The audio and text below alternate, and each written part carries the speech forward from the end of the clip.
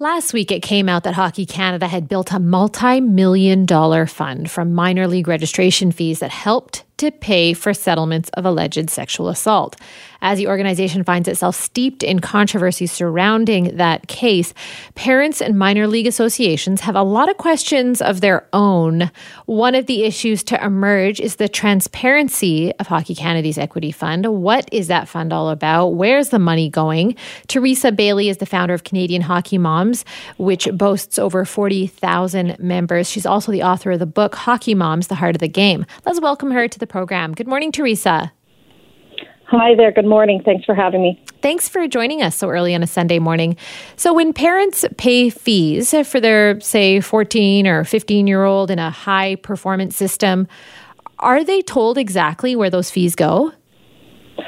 Well, it would differ in every organization, actually, because some fees would cover all of your extras, all of your tournaments. Other associations would have fundraising fees. So you would have a general idea of where the fees went, and you always know that the insurance portion and the registration portion would be going to Hockey Canada to cover your insurance. But then the communication of what that looks like at Hockey Canada, that we don't know that.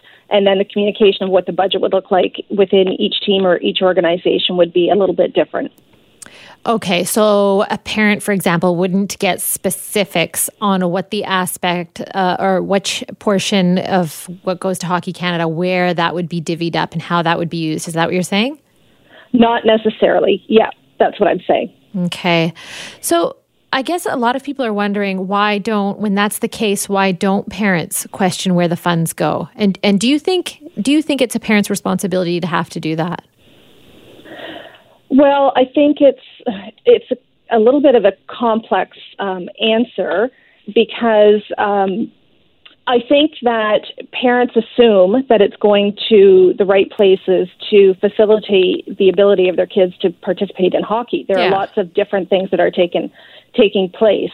Our communication, parents are directed to communicate with their association. So there's a bit of a hierarchy everywhere. And I'm speaking from an Ontario perspective, and I'm assuming that it would be similar in other cases. I've asked moms this, and it seems to lay out in a similar way.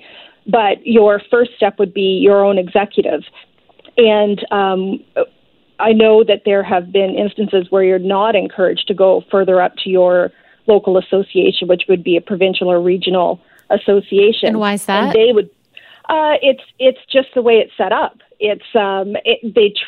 There has been a change I've noticed through my involvement with executives in the last couple of years, that they're saying that we're trying to be open and we're trying to listen to people. And I'm talking about at a regional or provincial level. However, the communication is always directed towards your executive, and how that's dealt with depends on an individual executive, and what it looks like moving forward depends on the relationship of what the leadership in an executive has with the association. In my experience, there is not a whole lot of communication from that level directly to Hockey Canada. I see. You mentioned hierarchy there, which also suggests a certain degree of gatekeeping, I'd say. In terms of pressing the executive, do you think that there's a culture of it being intimidating or gauche in some way to ask for that kind of accounting from the executive, to press them on it? Is it discouraged?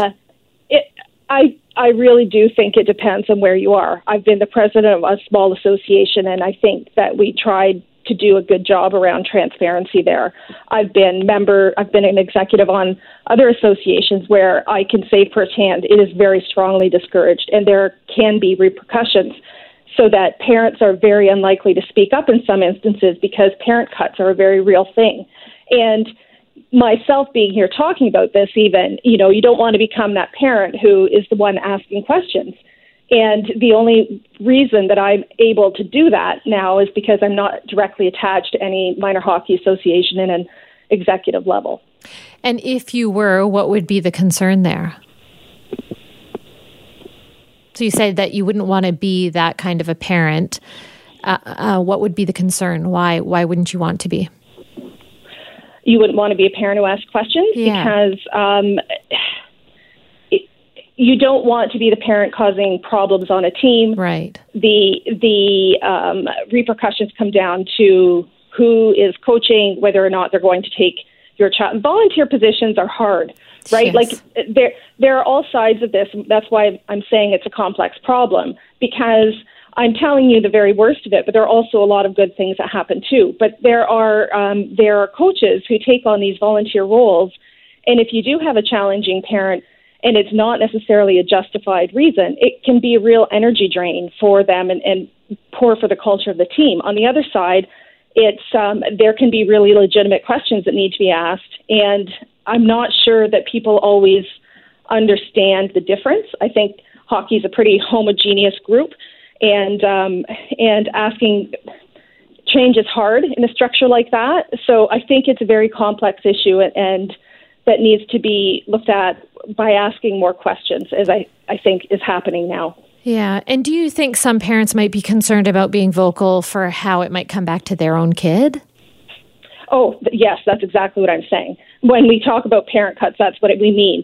Your kid gets cut because you as a parent are a problem in the association. And that, I would say, I think people would agree with me that that's a real thing. Mm-hmm. I realize you don't want to comment on the case, so that totally aside, how can an institution, do you think, that's misled or masked the purpose of funds it's collected, how can they fix their problem with that kind of deceit?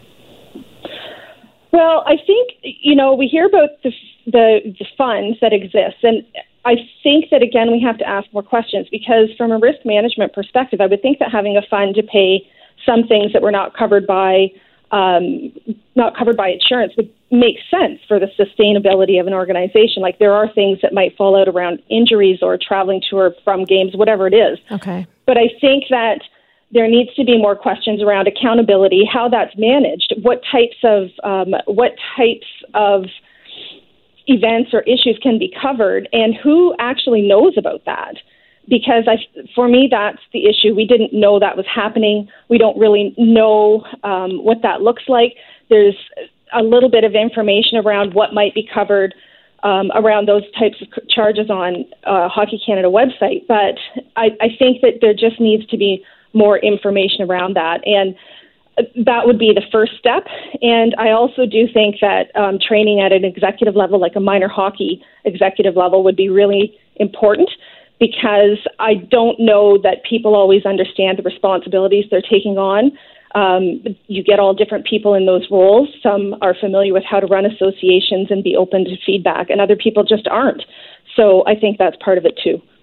Okay. Well, thank you so much for being with us this morning. My pleasure.